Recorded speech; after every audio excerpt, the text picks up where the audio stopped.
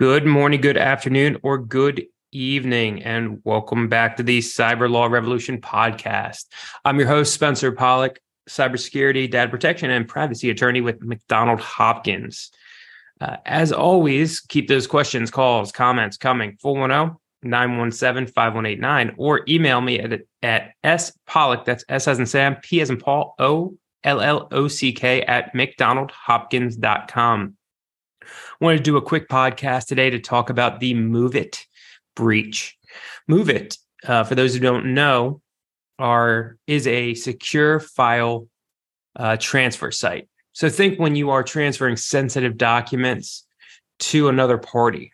Sensitive documents contain maybe confidential information, personally identifiable information, internal proprietary information, things that you want to make sure are secure, right, from prying eyes. So it's a pretty big deal. It's a pretty big deal about the information being moved through MoveIT. Well, unfortunately, MoveIT got hit with a 0-day vulnerability last week where a group called Clop, a ransomware group called Clop, got into MoveIT and has started stealing data from allegedly over 2,500 companies. Let me repeat that. Over 2,500 companies could be impacted. And unfortunately, for MoveIT, this 0-day vulnerability, and it was an exploitation of the Progress software that MoveIT used, which makes it incredibly hard for MoveIT to deal with and to get out in front of or prevent. So what we know right now is that Clop has been stealing information from companies that were using MoveIT. So what should companies do? And I'm taking this from the head of Mandiant, and Mandiant has been helping MoveIT out. Basically, Mandiant is saying that any organization that has MoveIT web interface exposed to the internet should perform forensic analysis of the system, irrespective of when the software was patched. Meaning you need to do this now. You need to look into what happened. You need to perform an investigation. You need to implement the patch or mitigations. There may be further waves of exploitation and data theft. Meaning if you don't do anything, Clop or another ransomware group is going to get in and get your data. So you need to move quickly at this point. Additionally, subsequent waves may include the deployment of ransomware encryptors. Ransomware encryptors are where they lock up your system and also take your data. In your investigation, you need to assess what data was stolen and determine your data breach disclosure obligations as quickly as you can.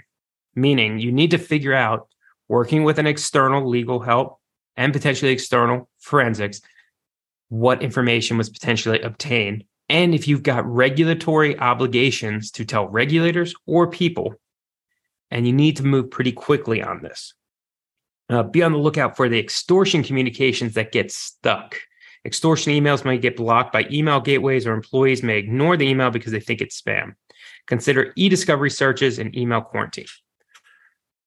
So what do you really need to do? What's the bottom line? You need to first patch this system, right? You need to get the software up to date to protect yourselves. That's first. Second, you need to do an investigation to determine what information was impacted. Third, you need to determine your notification obligations. The first thing you really should do, though, other than patch, is to get with your cyber insurer. If you don't have cyber insurance, call a breach attorney. A cybersecurity attorney. It doesn't have to be me. Just find a good one right now to help you navigate your obligations when it comes to regulatory notifications and who you need to notify individually. You don't need to instantly go out and notify people because it really is going to depend on the information involved and where the people are located and what industry you're in, and if there's a federal guideline impacting you. Medical, financial, you need to be very cognizant of this. Education. So you need to get out in front of it right now. You need to get the right parties, the external parties involved, to start mitigating the potential harm. Right? You can't go back in time.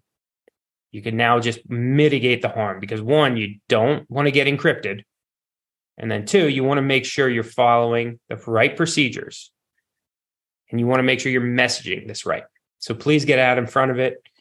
Call me if you want to discuss. Email me 410-917-5189 or at spollock@mcdonaldhopkins.com. We are always here to help. Once again, 410-917-5189 or spollock@mcdonaldhopkins.com.